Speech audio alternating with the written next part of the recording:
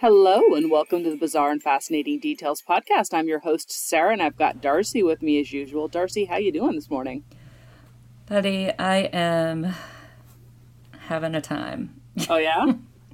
I'm exhausted. Yeah, I started volleyball. We started morning workouts. Oh, that's right. You're like coaching a month now? ago. Yeah. So that's exhausting, and I'm working and trying to do this dissertation, and Nice. yeah, there's a lot going on. I'm going to hang out with Andrea later today. I'll tell her I say hi.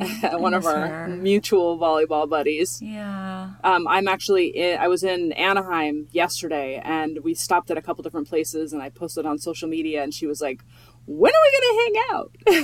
Yay. And I was like, anytime you want, girl. Yeah. So her daughter, I guess, plays now. It's crazy that she already has a child old enough to be playing. I know. Her daughter's like in middle school or something. Yeah. So Crazy. she's meeting in the area not too far from where I'm staying, and she's like, let's just hang out. And I was like, hell yeah. That's awesome. She's so much fun. Love her, love her, love her. Fun. Shout out to Andrea. What? Okay.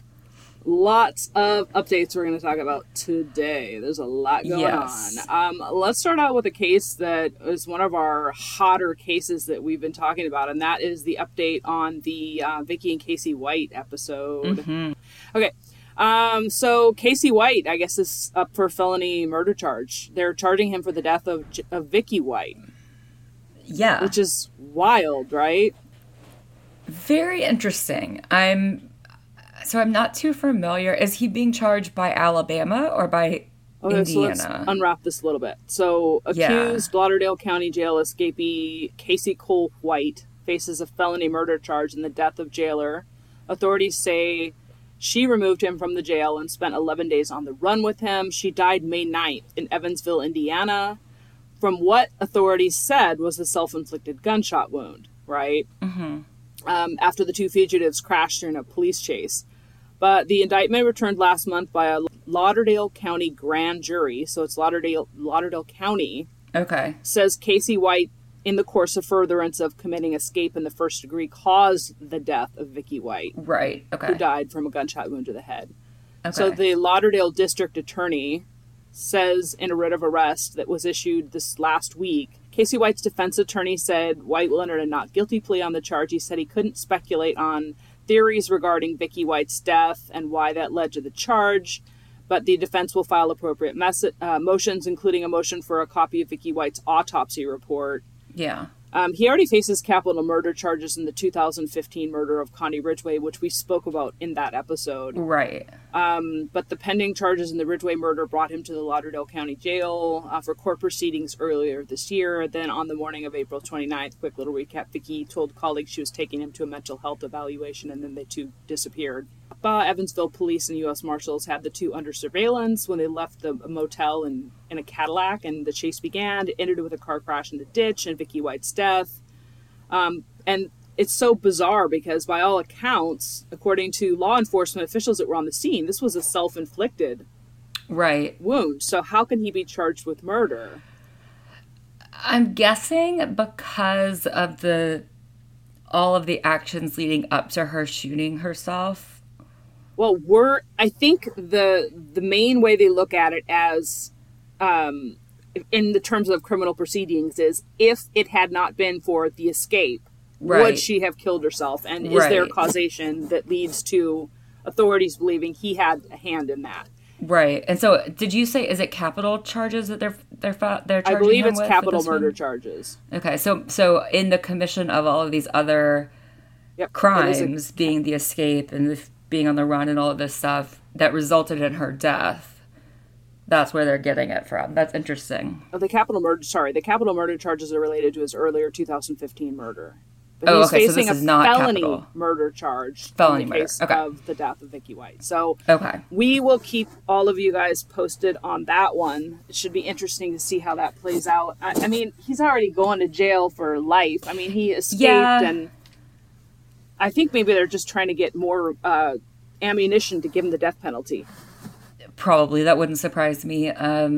Alabama's very big on that. I'd be kind of surprised. I guess they're going to go through with it because it was the death of a law enforcement officer. So I guess they're, like, going to push it through. But also, like, it's very obvious that she planned that escape. Yeah. Oh, yeah.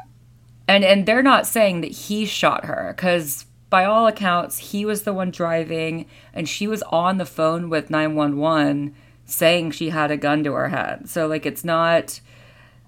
The question is not who pulled the trigger, from what it sounds like. I think that's interesting, though, because I think people are going to read that and automatically think he shot her, and that's what they're charging him. Right. But it's... The other thing that I found interesting from that article was that it said, like, he basically showed no emotion when he was told that she had died from her gunshot injury. Which, to me, was a little shady.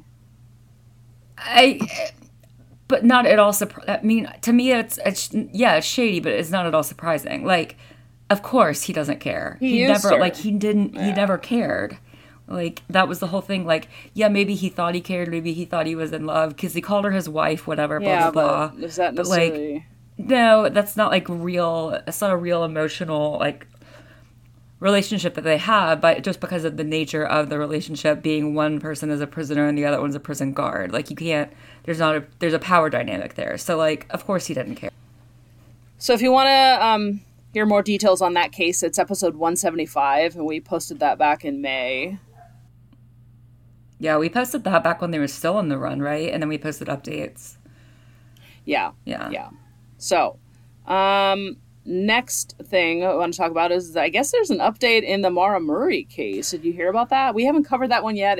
We have a script ready. We haven't recorded it yet. Yeah, that's a bear of a case. Like, that's the reason we haven't covered it yet, is because it's a big one. There are so many twists and turns and updates and false leads, and I mean, it's a monster of a case. Yeah, absolutely. But I guess they started another search for her. Yeah, they conducted a ground search in New Hampshire on Wednesday in connection with her reported missing case in 2004. Mm-hmm. It went underway in the area off Route 112 in the towns of Landoff and Easton, according to the New Hampshire Attorney General and the New Hampshire State Police. Murray's sister, Julie, told the local newspaper that her family's hoping the new search will result in a resolution of the case, but they have learned not to get too hopeful. In a statement, the authorities say the search activity is not the result of new information in the case. Instead, it's part of an ongoing investigative process and will consist of a more extensive search surrounding areas that had previously been searched in a more limited fashion. Yeah, so very, very, very, very, very briefly, Maura Murray was a college student in Massachusetts. She was 21 when she disappeared. In 2004, she told her professors and her job where she worked at the university that there had been a death in her family, and she was leaving to go be part of the funeral or part of the arrangements. That was not true. She made arrangements to find a hotel in New Hampshire, and she took off by herself. Then she ended up having a crash into like a snowbank on this rural highway in New Hampshire, that Highway 112 that they're talking about. And a resident of the area kind of pulled up behind her after the crash, asked if she needed help. She says, no, the police are already on their way.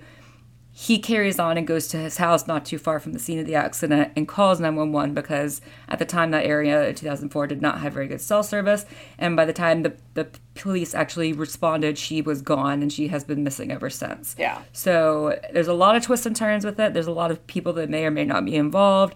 The area that's being searched is about 5 miles from where her car was found. Yeah. So they did do like they brought in a search dog, and the dog like followed a scent for a while and then lost the scent, so they think she got in somebody's car. It's just a whole, there are entire podcast seasons about this. There's books about this. It's one of the very first episodes eventually. Yeah, it's one of the very first episodes of that Investigation Discovery Disappeared show I ever saw. So I've been fascinated with it ever since, because I don't know why she lied. Like there's just a lot going on with it, but we will cover it one day. But yes, there is a new search going on, and I hope that they find something. I'm kind of the opinion, because this was kind of around the same time as the Tara Grinstead case. Yeah. I don't know if you remember that from Georgia. Yep. Mm-hmm. And there was there was a podcast about that too, and the way that one kind of resolved, it was kind of it wasn't as enthralling, I think, as like the resolution wasn't as enthralling as the mystery of it. And I think that's kind of going to be the case with Maura Murray, unfortunately. So I'm glad that they're doing the search in the near area, and searching more extensively in the area, because I do kind of think it's most likely that she kind of walked off into the woods, and it was like February in New Hampshire. So that's kind of what I think, but I don't know. We'll see. I hope they find some answers. Well, it's an 18-year-old case. Yeah. The worst that can happen is they search and they are able to reassure the family that, yes, indeed, we did a more comprehensive search and we didn't find anything. Right. But anyone with any information is asked to call the New Hampshire Cold Case Unit. It's 603-223-3648, or email them at coldcaseunit@dos.nh.gov. We'll put that into the show notes. Yeah. Interesting case. Really, really, like, a lot going on there. Gabby Petito, update on that one. Yeah, man. So evidently, this is interesting. I heard quite a bit of new stuff since we recorded this case. And the Gabby Petito case we covered off on Gabby Petito October 30th, 2021, and it's episode 151. And there's been a lot of stuff going on with this. I think we covered last when they found Brian Landry, but I guess the lawsuit now with Gabby Petito's parents against Brian Landry's parents has now moved forward. But one of the biggest things that I thought was interesting that's happened recently in this case is they released Brian Landry's notebook. And a lot of people thought this was really interesting, but evidently in the notebook, he talked about how he was, very happy and in love with her, and they were having such a good time, and they had this amazing relationship, and that on the day of her death, that they had gone for a hike, and she had fallen and hurt herself, and it was a mercy killing. That she begged him to kill her. And that's what he put in his notebook. Right. Which I thought was BS, but...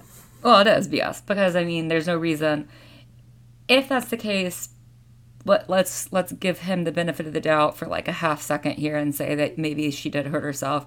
If that's the case, you call in the park rangers, you call 911, you call somebody to get assistance. You don't kill somebody. Well, he said for some reason they didn't have their phones, which first red flag. They're social media influencers. They take pictures of everything. They were all over. They were posting all over. Yeah, that's and second was that he said he knew he couldn't get her back to the van, that they were too far from the van for him to be able to get her back.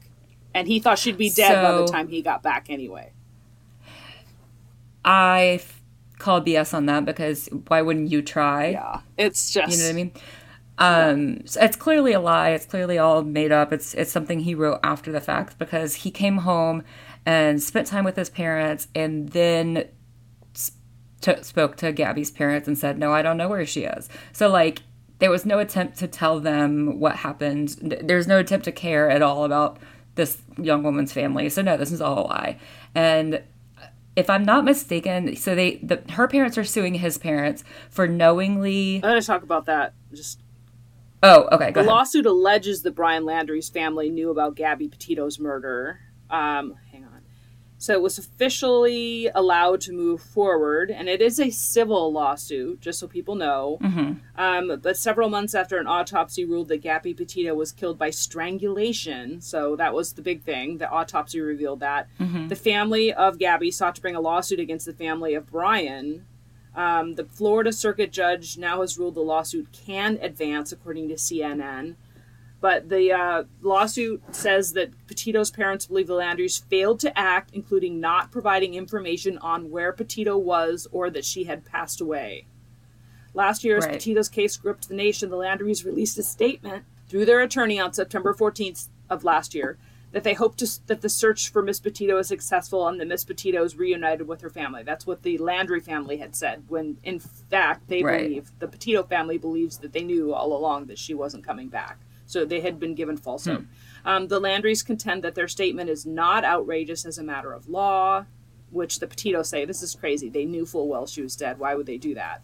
At oral argument, they suggested it merely was a plain statement. Plaintiffs, in contrast, countered during oral argument that the statement was knowingly false, designed to create false hope, and issued by the Landrys, who knew that Gabby was dead and where her body was located.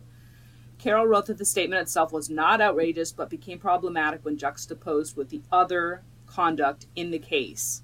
Because the Landry statement by their attorney in the context of the unique facts of this case is objectively outrageous, the court concludes that the plaintiffs have stated causes of action for intentional infliction of emotional distress against the Landrys. So that's the charge, intentional infliction of emotional distress.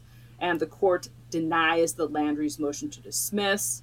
The Landry parents have until July 15th, which was this last week, to respond to the allegations, which of course they did and said, this is BS, we're fighting this. Against these charges. Petito's parents are seeking more than $30,000 in damages for the mental anguish they suffered due to the alleged deceit of the Landrys.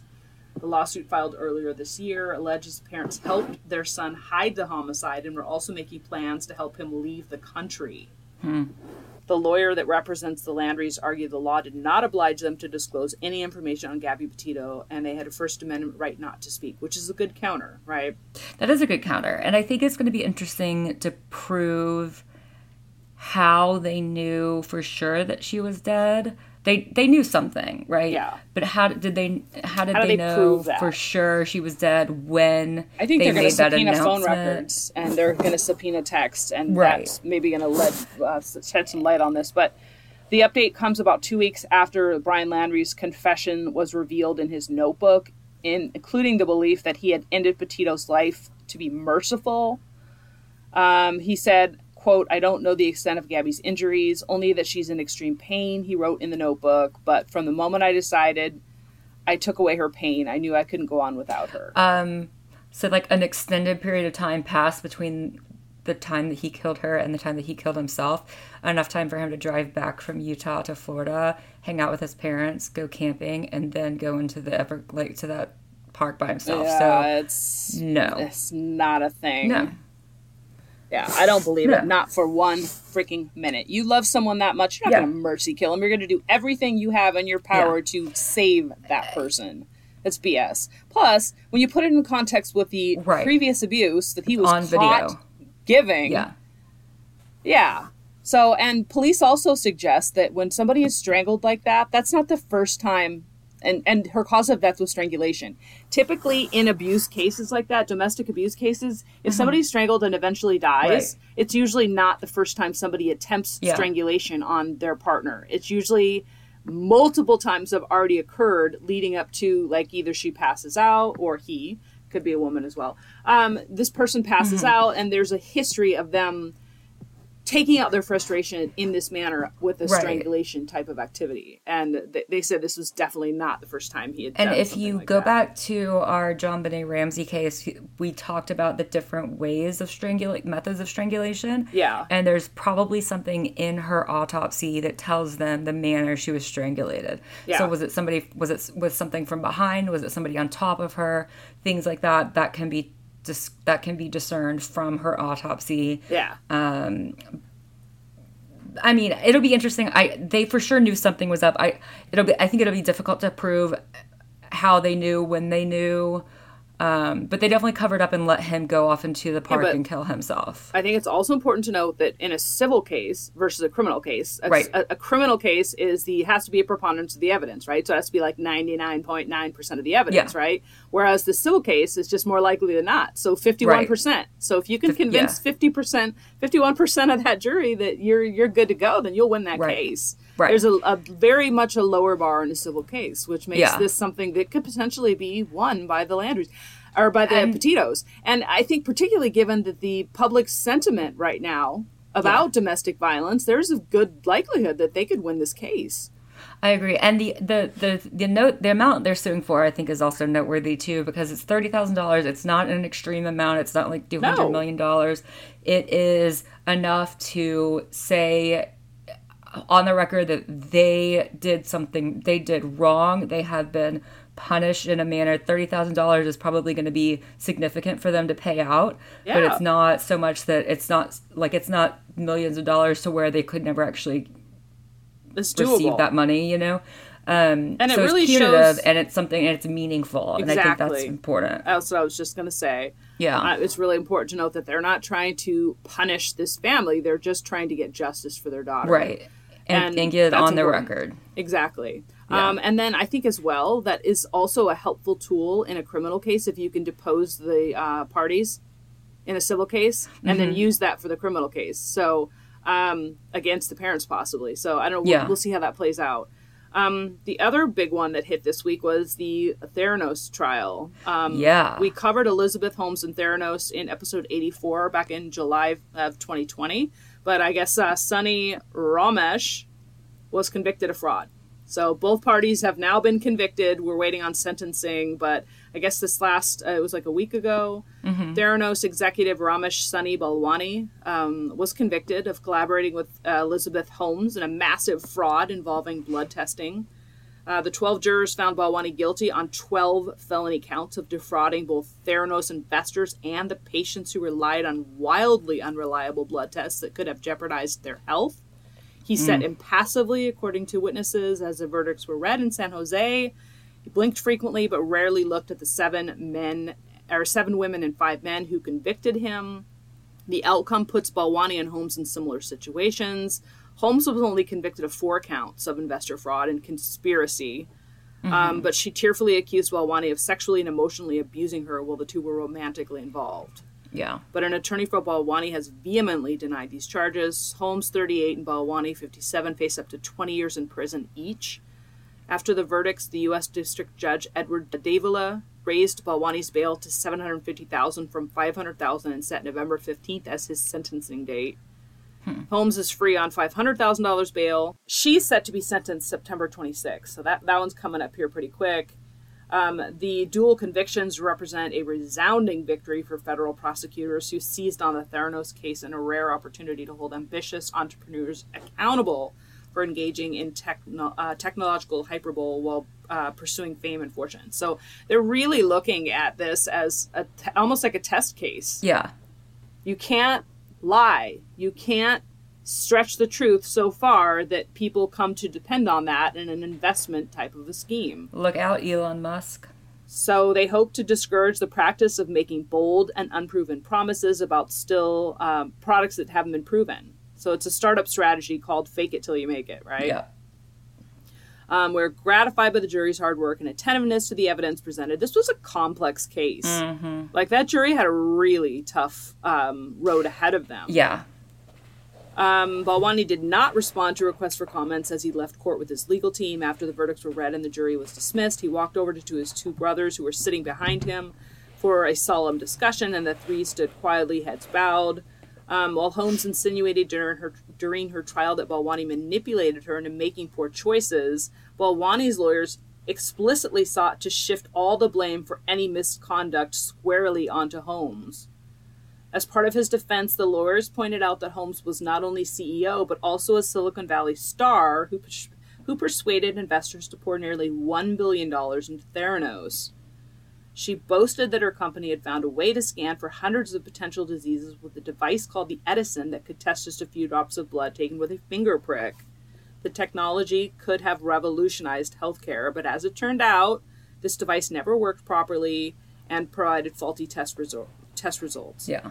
But after committing about $15 million of his own money to bolster Theranos and then becoming the company's chief operating officer in 2010, Balwani eventually oversaw the blood testing lab that was delivering the inaccurate results and supervised the Walgreens deal. This crucial detail may have influenced the jury to convict him of defrauding patients, while another jury acquitted Holmes on the same charges. So he put his own money into it, kicked quite a bit of his own money, and he took over specific projects. So that was like the balancing point. So I'm guessing they that once he found out that it didn't work, like he was trying to recoup his investment. I think absolutely. But he had also prepared many of the projections about Theranos' future revenue that helped the company raise money from investors and prove to be grossly exaggerated. So he personally created these projections. Yeah. Unlike Holmes, who spent 7 days on the witness stand during her trial, Balwani didn't testify on his own defense, which is a smart move. They tell you they never want to do Probably, that. Yeah. The reason he didn't testify is probably because he knows he doesn't have Elizabeth's charisma, which, duh. Balwani's decision not to tell his side of the story left jurors to make their own decision based solely on the evidence, which included testimony from witnesses who depicted him as often abrasive. Just because the jurors didn't hear from Balwani didn't mean they didn't form opinions about him. His defense mirrored Holmes's in one key aspect. Both depicted the pair as tireless workers who believed so deeply in Theranos' technology that they never sold their respective stakes in the Palo Alto company. At one point in 2014, Holmes' fortune was estimated at $4.5 billion, while Balwani's were valued at $500 million. But everything began to unravel in late 2015 after a series of explosive articles in the Wall Street Journal exposed rampant problems with Theranos' technology, and by May 2016, Holmes had dumped Balwani as her business and romantic partner. Holmes is now the mother of an infant son, fathered by her current partner, Billy Evans, who was by her side through most of the trial. So this would be interesting how this plays out and what kind of sentence these guys get. Yeah. Right? Okay. Ricky Martin. Oh, boy. That's a doozy. God, man. I don't know what's going on with this one, but evidently People magazine blew up this bad boy here recently. Mm-hmm. He faces 50 years in prison after new developments arise in domestic dispute. Shortly after denying allegations made against him in a domestic violence restraining order that was filed in Puerto Rico, Ricky Martin's accuser has been revealed. After the complaint was made anonymously under Law 54, known as the Domestic Abuse Prevention and Intervention Act, Martin's brother, Eric Martin, revealed the victim as the artist's nephew, Dennis Yadiel Sanchez. Mm-hmm. Under the allegations made by his 21-year-old nephew, it said that he ended a 7-month relationship with Martin and that the singer did not take it well, consistently reaching out to him and loitering outside of his home. Sanchez added that there was physical and psychological abuse that occurred during the relationship, and the legal battle is set to begin July 21st. Under Puerto Rican law, allegations of incest are taken very seriously. If proven guilty, the artist could be sentenced to up to 50 years in prison. The allegations against Ricky Martin that led to the protection order are completely false and fabricated, according to Martin's representatives. We are very confident that when the true facts come out in this matter, our client Ricky Martin will be fully vindicated. What do you think about this one? Do you think it's real? No. It's mainly because of... That's a real stab in the back by a family member, though, if it is fake. It is, and so I don't know if you saw this, but today or maybe yesterday, Ricky Martin's brother, and I believe it's a different brother, I don't believe it's the brother that is the father of the nephew, has said that this young man is deeply troubled and that he is making it up and that he has done stuff like this to the family before. So That's Ricky sad. Martin's brother has come out with a very vigorous defense about this. And he says that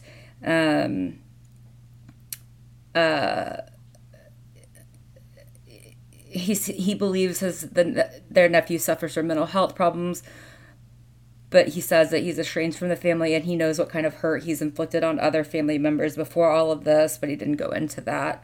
So there have been no charges. That's the specific. So the first part. This isn't the first time this young man has done this, is what the main takeaway is here. That's what the brother is saying, and we don't know the nature of what else he has said. But apparently he has made other claims against family members, or maybe Ricky Martin, I'm not sure. But it's something that is apparently this young man is troubled. So I do not think that this is necessarily something that Ricky Martin is involved in.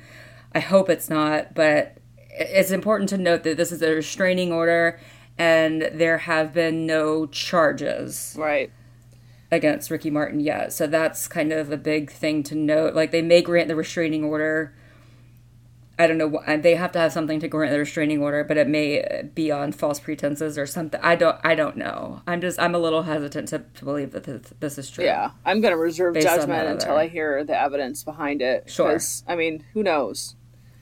Who knows? You never know anymore. Because people that may seem like they're very, above board end up doing crazy things occasionally. So I'm going to reserve judgment until I hear the evidence.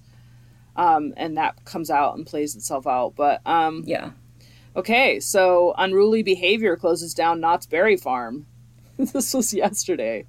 Oh my gosh. So Knott's Berry Farm is this theme park in Southern California, and it was shut down yesterday. They attributed the closure to unruly behavior and altercations between teenage guests. So do you have any idea how much it takes to close a theme park down? Like, there's got to be some major stuff going on for them to close a major theme park down. This park is located in Buena Park, California, a city in Orange County, and it was trending on social media amid reports of the closure. The official Twitter account for Knott's later posted a message addressing the issue, saying the safety of Knott's Berry Farm's guests and associates is always our top priority. On Saturday evening, the decision was made to close the park 3 hours early due to unruly behavior and altercations involving a number of teenagers. This behavior does not align with our park values and was not the experience we wanted any guest to have while visiting Knott's Berry Farm. In a message shared to social media, the Buena Park Police Department said that multiple fights in the park were to blame for the shutdown. According to the message, a number of 911 calls reportedly heard shots fired. Whoa. But officers determined that no shooting had occurred. Nonetheless, police advised staying away from the area for the time being. Knott's Berry Farm reopened as scheduled on Sunday per its social media message. But holy moly, that's probably why they shut it down. So mad. Because they can't mess around with mass shooting stuff now. They have to immediately take action. For sure. I would be so pissed if I were... I mean, thankfully there were no actual shots fired, but now knowing that, I would be so pissed if I were just at Knott's Berry Farm with my family, and all of a sudden they're like, you gotta go. Yeah. I wonder if they refunded people's money, or if they just kicked them out. I doubt it. You know how many people that would be? That would be a logistical nightmare. I don't know, but because you would have to prove you were in the park at the time that it was shut down, not that you had a ticket for that day. If you want to have a fight and do that crap, go do it somewhere else. Don't do it at a public place like that where there's a park where people are... Just don't be stupid. Yeah, it's ridiculous and dumb. Yeah. Don't do it. Okay. Don't do it. Next one that I found that I thought was particularly interesting is there's a huge class action lawsuit right now against Skittles. Do you hear about this? I did not hear about this. It says they're unsafe for consumers because they contain a known toxin. So evidently... How long has this been going on? Because I've been eating Skittles for a while. It's been going on for a while, but Mars is the company that makes Skittles, and the lawsuit alleges that Skittles contain a known toxin that makes the rainbow candies unfit for human consumption. This lawsuit is a class action one. It was filed in the U.S. District Court for the Northern District of California this last week. Attorneys for this person that was the main one behind this say that Skittles were unsafe for consumers because they contained heightened levels of titanium dioxide. Mars Inc. uses titanium dioxide to produce Skittles' well-known array of artificial colors. In 2016, the candy maker publicly shared its intention to remove titanium dioxide from its products in the coming years. The Thursday complaint noted that titanium dioxide is still used in the products like Skittles today. In a statement by Mars made this last week, they said, "We do not comment on pending litigation. Our use of titanium dioxide complies with FDA regulations." USA Today reached out to Mars for additional comments on Saturday, and according to the FDA's Code of Federal Regulations, the color additive titanium dioxide may be safely used for coloring foods generally, but there are some restrictions. It cannot exceed the quantity of 1% of the food's weight. While the regulated use of titanium dioxide in food products is still legal in the U.S., it has been banned in multiple other countries, including throughout Europe. In May 2021, the European Food Safety Authority announced that titanium dioxide can no longer be considered safe as a food additive, noting the importance of genotoxicity concerns. You know what that is? I do not. The ability of the chemicals to damage genetic information like DNA. Oh, interesting. So after oral ingestion, the absorption of titanium dioxide particles is low. However, they can accumulate in the body over time. Interesting. In the complaint, the attorneys argue that in addition to the continued use of titanium dioxide in its products like Skittles, Mars has not adequately warned consumers of the health risk. Based on omissions, a reasonable consumer would expect the product would be safely purchased and consumed as marketed and sold. However, the products are not safe and pose a significant health risk to unsuspecting consumers. Yet neither before nor at the time of the purchase does defendant notify customers that the products are unsafe to consumers, contain heightened levels of titanium dioxide, and should otherwise be approached with caution. The complaint also pointed to several Mars competitors who, according to the suit, do not use titanium dioxide to color their products, like Sour Patch Kids and Nerds. In addition, Mars has other confectionery products like M&Ms that do not rely on titanium dioxide. The lawsuit seeks damages to later be determined in the sum at trial for fraud and multiple violations of California consumer protection laws. That's an interesting one. My guess is it'll probably end up getting dismissed or settled out of court. I mean, if anything, it'll make the FDA kind of be more vigilant on what they have as being legal versus approved versus not approved. But if it's currently approved by the FDA, I don't see how this could be something that could get anywhere in court. Yeah, me either. And I know that there are different rules in like what is allowed in foods in Europe versus the US, because like they do have some like sodas and stuff like that are not as brightly colored because they aren't allowed to use the like artificial coloring that we use in the States. Yeah. For those reasons. So like that's probably a smart thing. But I would be surprised if this actually goes anywhere. Yeah. I don't think so. It probably won't. Yeah. Interesting case though nonetheless. So if you eat Skittles, you need to be aware. It also kind of sounds like if you eat Skittles like in crazy amounts. Like if you have if all you're eating is Skittles. Well, the thing is, it's cumulative. So if you're eating 1 pack a day, that's going to start adding up. Yeah, but if you're also eating 1 pack a day, I think the problems you're going to end up with are going to be more, like you're going to end up with problems sooner than you're going to end up with problems because of the titanium dioxide. Yeah, well, just the fact that you're eating sugar like that every day and all the other additives. Right, you're going to end up with cavities. You're going to end up with a lot of other health issues that I think probably will show themselves before the issues with titanium dioxide. Yeah, most likely. Would be my guess. The other big update we have is the Murdaugh case. Buddy, do we? So why don't you walk us through the updates on that one? Yeah, so Alex Murdaugh of the South Carolina prosecutor fame, his family was prosecutors going years and years and generations back. His wife and son were murdered, and then he paid somebody to murder him, allegedly. So he has been now indicted for the murders of his wife and son. Which is interesting. Yeah, so he is also, the once prominent, now disbarred attorney was indicted Thursday on 2 counts of murder and 2 counts of possession of a weapon during the commission of a violent crime. So they're not saying that he pulled the trigger, but what they are saying, so Maggie and their youngest son Paul were found shot to death at the family's property in Islandton, about an hour north of Hilton Head. Alex Murdaugh placed a 911 call reporting the shooting, saying he had just returned home and discovered their bodies. So he's saying he was not there, but they are saying that they have evidence that he was there, and part of that is blood spatter evidence. So, which is interesting in itself, right? It's very interesting because, so on top of all the things that he's charged with defrauding, he's got a bunch of them. Like there's a customers for millions of dollars. He tried to have somebody shoot him, kill him, so that his oldest son would inherit the multi-million-dollar life. It's a whole mess of a case. So, But specifically with this new information says that the investigation into the death of his wife and son said that blood spatter found on Murdaugh's clothing could place him at the scene of the killings of his wife and son.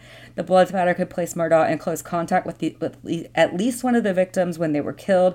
High velocity spatter is associated with the use of a particular weapon, such as a rifle, and it creates a specific blood pattern when used at a close range. So let's talk about blood spatter, because I'm pretty sure we've discussed this before. It is a questionable forensic science. It's considered a junk science now, isn't it? So, no. It's not considered a junk science because the fluid dynamics of blood spatter evidence are actually very sound. It's the people who testify as blood spatter experts that have been exaggerating their expertise, specifically on the federal level. So you've had a lot of FBI forensic scientists go out and testify that they're experts, and they do not have the proper background in fluid dynamics. So the actual science is there, but you need somebody that's actually trained in fluid dynamics, and I am not that person. But there is a difference between, we all can tell that there's a difference between, like, if you cut yourself and your hand drips blood straight down versus a high velocity blood splatter. Right. We know that there's a difference between that, and that seems to be what they're saying they're found on his clothing. But that's not the only thing that they have, which is very important. So in addition, a phone belonging to Paul Murdaugh was recovered on his body, and that contained video and audio of Alex talking with his wife close to the time that she and Paul were killed. So he is not seen in the video, but it is his voice, and he is heard speaking with her, and that recording has a timestamp. So that seems to be kind of, they buried the lead on saying they had the blood spatter evidence as what's tying him to the case, when really they have this recorded conversation that shows him there before the time of the murder. So the other thing is that he allegedly lured his wife to the cabin on the day that he was murdered. He texted her to meet him at the family's cabin because he said that his 81-year-old father was in failing health and that she needed to see him before he died. So this would be, she needed to see her father-in-law. And they say that Maggie initially declined to meet Alex at the family home, suggesting they meet at the hospital. There were rumors of they were hitting a rough patch and discussing divorce at the time of their deaths. But ultimately, she consented to meet at the property, planning to follow Alex to the hospital in her own vehicle.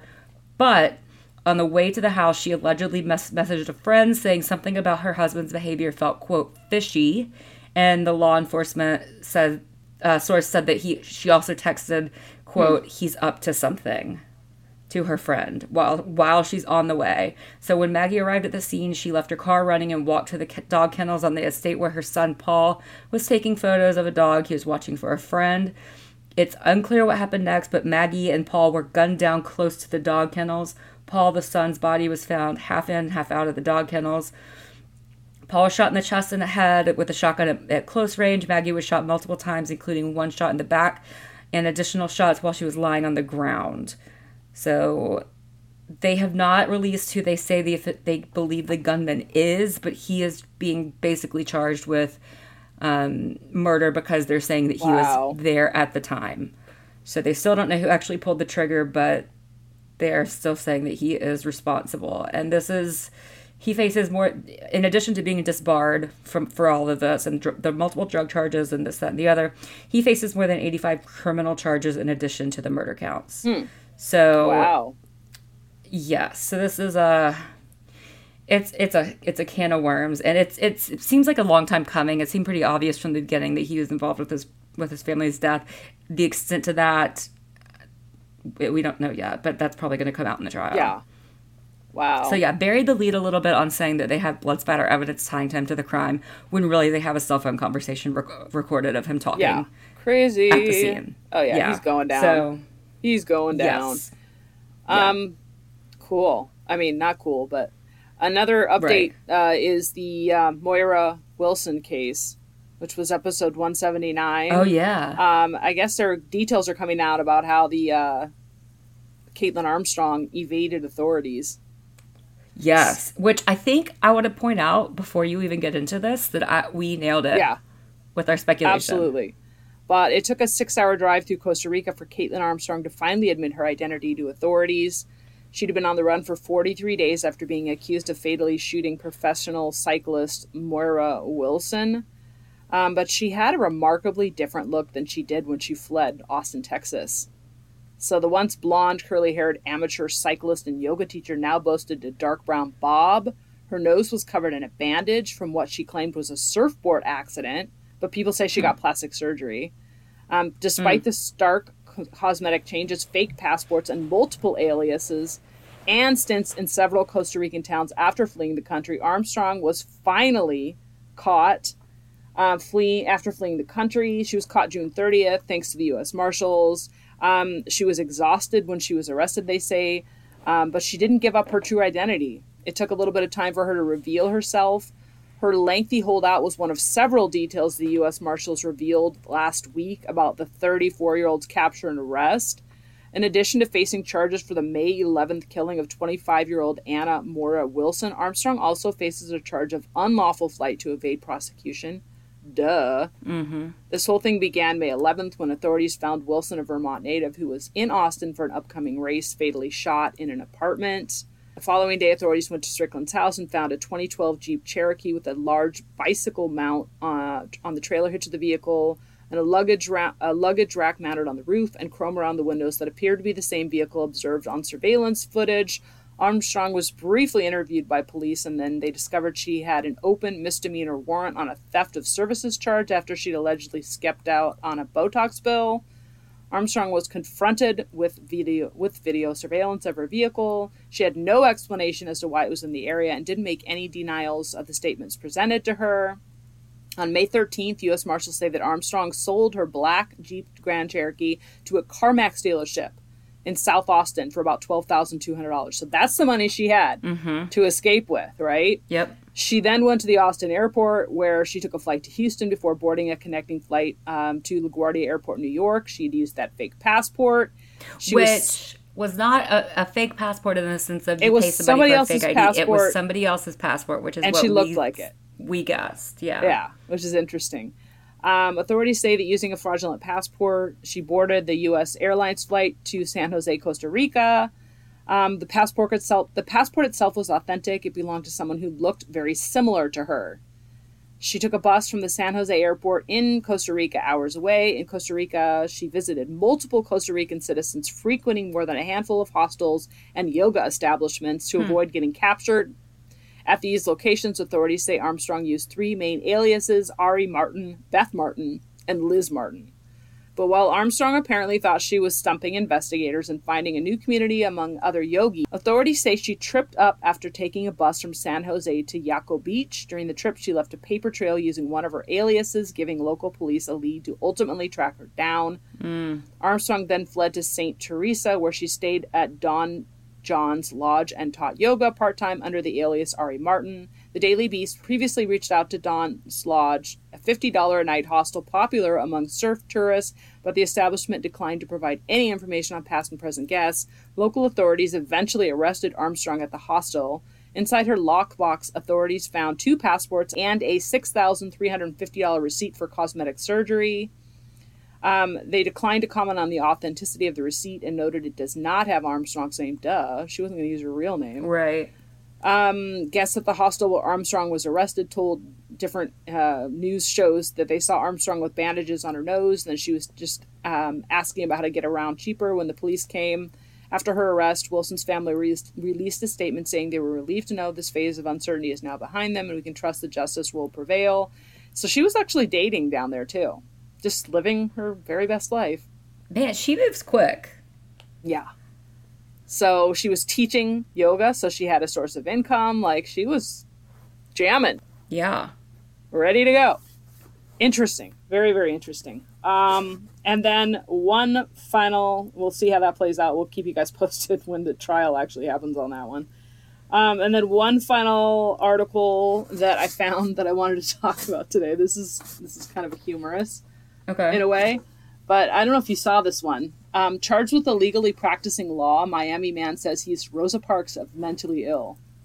I'm sorry? So this article came out a few weeks ago, but I saw it and captured it because I just thought it was so interesting.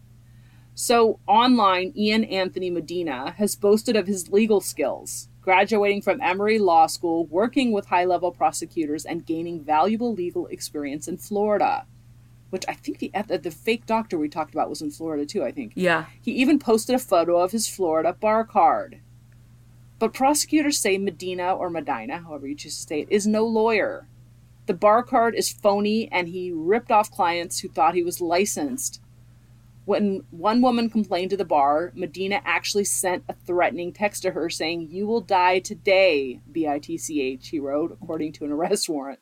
"Love your attorney." That's what the text said. From your attorney, yeah. He signed it? He said, "You will die today, bitch, love your attorney." Love your attorney. I mean, if that doesn't say mental illness, I don't know what does. Medina, 28, of Miami Lakes, was arrested last weekend and charged with practicing law without a license.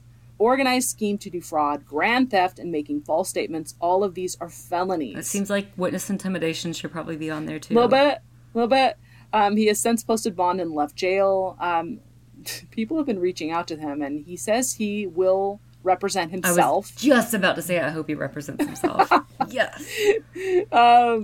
He admitted practicing law, but said he'd been wrongfully denied his license under the Americans with Disabilities Act because he suffers from schizophrenia and bipolar disorder. "It doesn't interfere with my practice of law at all," he said. "I'm competent, I'm qualified, I graduated." Medina says he plans on filing a civil lawsuit to get the criminal charges dismissed. He says he sees himself as an activist for people suffering from mental illness. He also claims that for years he's heard the voice of God saying, "I'm the second Jesus Christ and the Messiah," and he compares himself to civil rights icon Rosa Parks. "She sat on a bus even though it was illegal under the law," he said. "I stood firm and practiced law." The Miami-Dade State's Attorney's Office began its investigation into Medina after clients began complaining to the Florida bar. The bar reported that the bogus lawyer had posted his phony bar card, which used the license number of another attorney who did not know Medina. One man also told authorities he'd reached out to several attorneys to handle a personal injury claim, but none took the case. In May, out of the blue, Medina calls him, saying he'd take the case. The man wound up sending him $3,500, but then Medina did no work and stopped all communication, according to the state attorney. Another client told Fielder she had found Medina on a website called Request Legal Help and paid him $500 for help with an elder law matter. She reported him to the bar as well, and he later sent the threatening text, which is what I said earlier. Medina told the Herald he did nothing wrong. "They didn't pay me in full, so I didn't have to perform the work in full," Medina said. Don't think that's how that works. No? I mean, don't they have, like, retainers and stuff? Yeah. But this is ridiculous. The Medina family has been in the news before. Evidently, his half-brother Derek Medina made worldwide news in 2013 when he killed his wife inside their South Miami home and immediately posted a photo of her body on Facebook. Oh. He was later convicted and sentenced to life in prison. That was a freaky case, too. This case just, like, so much to unpack here. Did he go to law school? That's a very important point that I don't think I heard you say anything about. He says he graduated from Emory Law School. Oh, that's right. You said, okay. He says. He says, right. I don't know that we necessarily have any evidence that he has. Isn't that something that you should be able to check out? You can. I think they'll be able to check that out pretty easily in unpacking this case. But the thing is, you can't just practice law after you've graduated from law school. Just because you graduated from law school doesn't mean you're fit to practice law. Right. That's why they have the whole bar exam. And the licensing, right? Yeah. Because you can graduate from law school, like myself, and have no legal skills. I'm just kidding. No. So it's interesting. Yeah. Huh. The whole thing. But, like, it reminded me of the guy that was practicing as a doctor and kept getting caught doing that. But yes, I think it's a little bit offensive that he's comparing himself to Rosa Parks. It's incredibly offensive. Because he clearly doesn't seem fit to practice law. And if he even registered to take the bar, which there's no indication that he even registered to take the bar and failed it, or like what, and they clearly found him unfit to. Yeah, well, he has schizophrenia and bipolar disorder. And that's not to say that people with those conditions can't function normally in society. There's probably a lot of lawyers that have bipolar disorder that practice law successfully. But, if you're not following the proper channels and you're running around telling everyone that you're a licensed attorney, that's fraud. So, and the proper route to contest that is to file a discriminatory suit. Yeah. Against the state bar. Like, it's not to just be like, I'm going to go ahead and do it. But, attorneys also don't say you're going to die today. BITCH. That is also true. I mean, they just don't interact Maybe he missed that part, and maybe he missed that day in class. The class on how to communicate with your clients. The class on not threatening your clients. And then, the fact that he's saying, they didn't pay me in full, so I didn't provide the full service is also, not a thing. Yeah. You can't take somebody's money and then not perform. Right. You have to either perform or give them their money back. There is no, they didn't pay me the full, so I'm not going to do the full. I mean, it doesn't sound like he did anything for any of these cases. Yes. So this there's no way he could have only, at best, filed complaints with the court, right? I don't even think he did that. He could not have shown up in court and actually, because they would have certainly picked him up earlier if he'd done that, right? Yeah, I think so. Yeah. It's interesting, and we'll see how this plays out in a court of law, but really stop comparing yourself to Rosa Parks. There's nothing about what you're doing that's similar in any way, shape, or form. No. Okay? And then the second of all that's really disturbing is that he's the brother of that that posted on Facebook. The whole that's just creepy. Clearly there's a lot of craziness going on in that family that's not okay. Yeah. Okay, so that's pretty much all I have. Do you have anything else you want to add before we wrap this one up for the day? I don't. That was a pretty wild one to end on.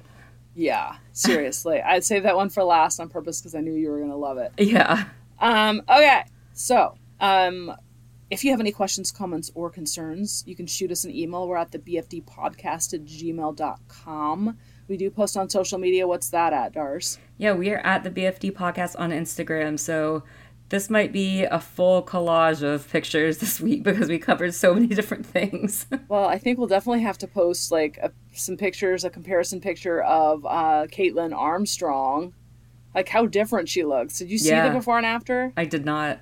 She full on had plastic surgery. I don't know that she just had her nose done, but she looks very different in the capture I was gonna picture. say because that receipt for $6,000, if that's what a nose job costs in Costa Rica, I cannot imagine what it costs to pay cash for a nose job in the States. Oh, and I forgot to tell you, somebody messaged me about this case on Insta, saying she's friends with Colin. What? Yeah, and she was like, "This is a crazy case." This woman's name is Michelle. And she basically messaged me and was like, hey, she posted an article about something and she said, do you know if the sister assisted her? And I think she had to have had some kind of family assistance to be able to get away with all this and leave the country and all that. Someone had to have helped her. Yeah, because they're not saying whose passport it was. So I guess she's a local in that area as well. And she said it's been interesting watching the local cycling community deal and react to this whole thing. Yeah. It's definitely created a divide. Really? Yeah, she said, but mass shootings seem to have taken the large media outlets' focus off this murder, but it's still definitely in the air here in Austin. How has it created a divide? I don't know. That's interesting. She says, I know him, and there are two sides to the story. It's unfortunate that his life is greatly impacted by her decisions. I never met her and only knew Colin through the cycling community, but I've known him for well over a decade, and he's extremely nice and not arrogant at all. Lots of roadies, crit races, as lots of roadies and crit races can be. He's always been genuinely appreciative for the support once he did go pro, and now that's all gone. So basically, she ended the lives of 3 people. Right. I mean, effectively. I mean, she didn't kill Colin, but right. I mean, can you imagine this poor guy? People probably think he's somehow involved, and maybe that's what the divide is that she was referencing. Interesting. Yeah. Scary, right? Yeah. That she would just go off like that in just a blink of an eye and change everyone's lives in that community, change the lives of the families that are involved, and just it's awful.